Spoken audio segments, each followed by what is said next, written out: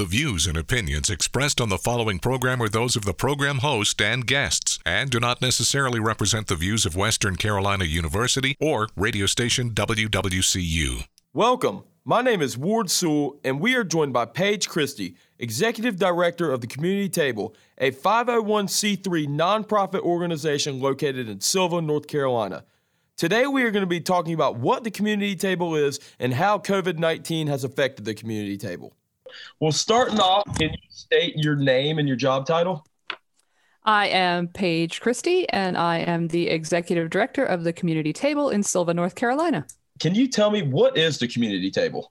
The Community Table is a 501c3 nonprofit, and we are dedicated to feeding those in need in our community. We have two programs. We have a food pantry, which started in 2008, and a meal program, which started in 1999. So we've been around 21 years, 22 this year. Good heavens. Okay. How has COVID-19 affected the Community Table? Oh, there's a humdinger of a question. Yeah. Well, the first thing it did was closed our dining room for in-person dining, and we have not restarted that as of this date and don't expect to restart that until the fall. Everything is to go. Everything is carry out. It forced us to buy a meal packing machine. We do all meals on site still as far as the making of them, but they're all going out the door in meal pack to go containers. Instead of the client choice pantry where folks come in and pick what would work for their family, we've had to go to pre-packing boxes. Everything is drive-through only. Everything is masks required. We have let all of our volunteers go because most of our volunteers were either older or college students, which put them either in a super vulnerable population or in a super potentially carrier population, I guess you would say. And so in order to make sure that we were able to stay open and serve the population in need, and the need has been great, we have been running on a skeleton crew of 4 people for the last year. So it's been an adventure. I can only imagine things have been hard up there for y'all then, for sure. Yeah. Do you think that y'all are going to continue to implement these practices after COVID ends? Certain things will stay the same. We're definitely going to keep our meal packing machine for to-go meals because it allows us to get rid of styrofoam, and the meals can be heated in a microwave or an oven, and they can be frozen, which you couldn't do with styrofoam. So that's an aspect that we're going to keep as far as carry out meals. The fact that we don't have any leftovers anymore, because anything that's left over we can pack in the meal packing and freeze it and give it out in the pantry. So that's something that we're definitely going to stay.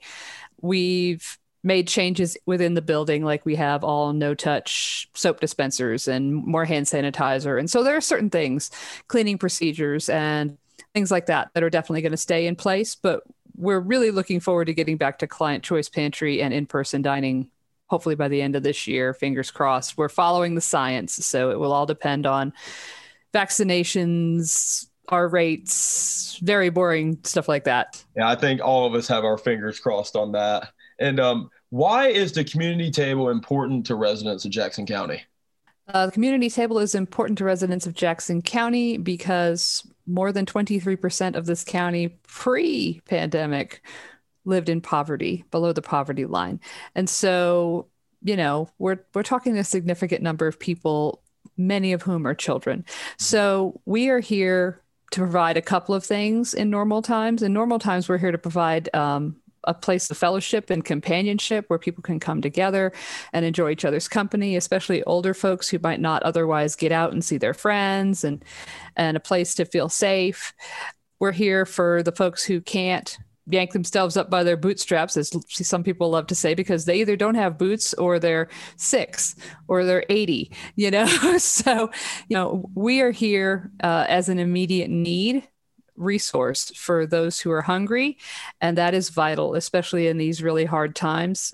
We've seen a lot of increase in first-time visitors to us who've never come to us before, working families with kids folks who've been laid off or lost their jobs due to all this mess. So, we're just here as a safety net and as a support system for anybody in need, whether that's you need us every 2 weeks, or you need us every day, or you need us once a year, we're here. So I think knowing that we're here is a comfort to people. And it also is a resource that allows neighbors to help neighbors. Even if I'm not in need, maybe my neighbor is, and I can go get something and drop it on their porch and they don't even have to know where it came from, that kind of thing. So it allows people to help each other as much as it does allow us to help folks. So we're a resource across the board for folks. When is the community table open? Current hours are Monday, Tuesday, Thursday, and Friday from 11 a.m. to 5:30 p.m. We are not open weekends, and we are not open Wednesday. And folks can come every 2 weeks for a food box and every day that we're open for a meal. And were those the same hours that y'all had pre-COVID? We were 11 to 6 pre-COVID, but we have had to reduce hours a little bit just because we're taking tents up and down out in the parking lot and cones, and it takes us a while to do that. So we have to leave time to break everything down in the evening and get the kitchen cleaned up and make sure we're good to go for the next open day. And on the days y'all are open, how many people would you say that the community table serves? It really depends. Sometimes we see 10 folks for food boxes, and sometimes we see 80. Usually we're doing between 80 and 120 meals a day. It's just going to vary from day to day. People's work schedules, how things fall. So it varies wildly, but we're here regardless. Here in Jackson County, do you think there's an issue with food scarcity? Absolutely. And it's not so much that there isn't food, it's that people can't afford food. The world produces enough food to feed 10 billion people worldwide. We're not at that population. It's not a matter of availability of food. It's a matter of economics. It's not that there isn't food. It's that people can't afford the food. And specifically, people can't afford nutritious food that keeps them healthy. Maybe they can afford the dollar menu at McDonald's or whatever, but they can't afford, the expensive vegetables in the produce section. So it's not about, does the food exist in the world for people to eat? It's, can the people afford to eat the food that's going to keep them healthy? Can you tell me a little bit about the food pantry that is offered by the community table? The food pantry started in 2008, and under normal circumstances, it is a client choice pantry, which means we have everything on shelves in sections like this is the vegetable section, and this is the meat section, and this is the pasta section, and whatever.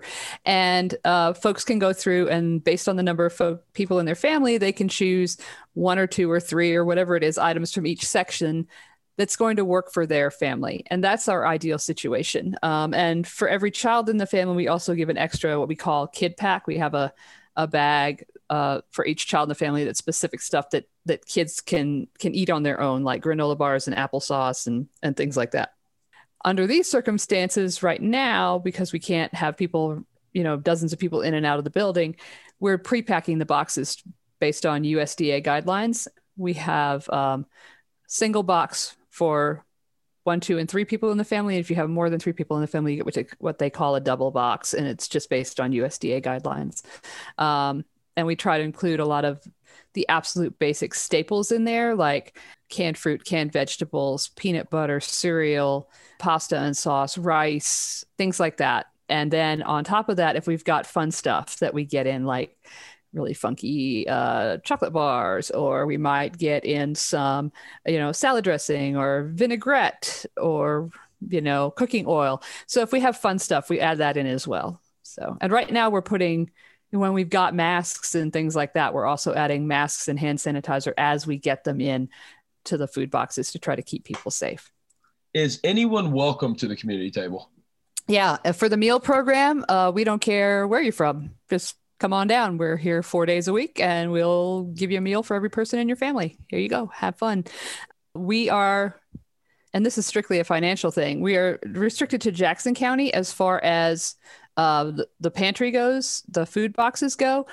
If people are really in need, we will work with them. If someone's from Macon or Swain or Haywood or Graham County, and they're really in need, and they can't get to the resources there for whatever reason, just come talk to me, and we will work with you, especially in these times. But under normal rules, we are Jackson County anybody living in Jackson County. And I don't care. And that you can be living here just for this month, or you can be living here the last 20 years, so if that includes students at the university, who may be here for a semester or two, you don't have to live here for 10 years to take advantage of our services. If you are within county boundaries, we're going to feed you. So under normal circumstances, no COVID, how does someone go about volunteering to work at the community table?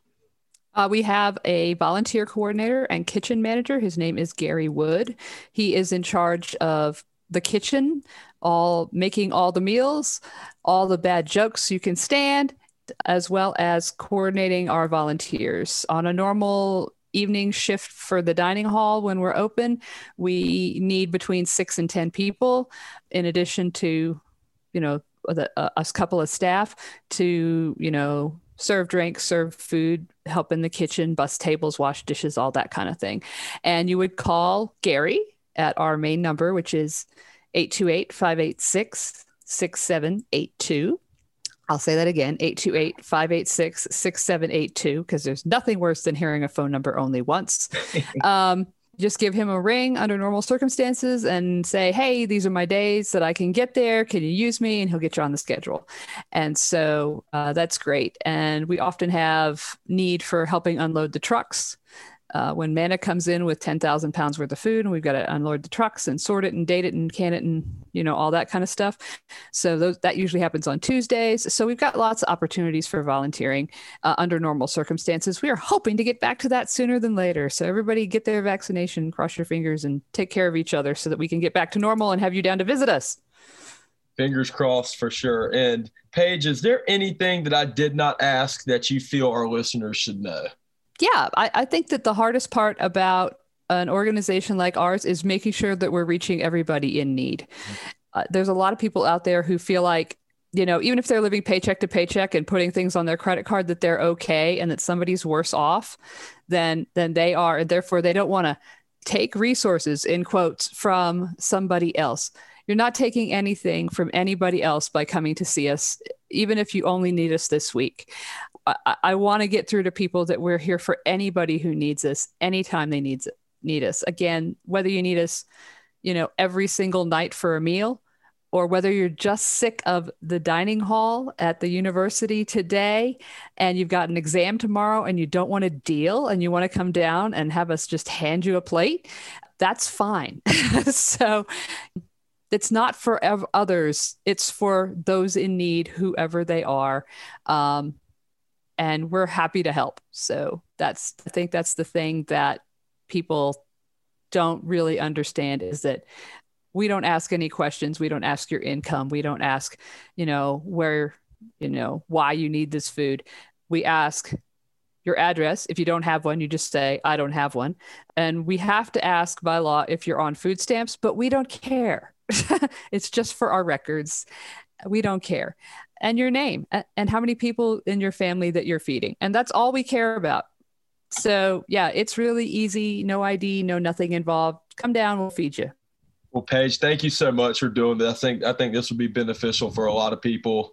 Thank you again so much for doing this. Absolutely. Yeah. Anytime, call me if you got any questions. That pretty much wraps up what the community table is and how they have been affected by COVID. Thank you again, Paige, for joining me, and thank you for listening.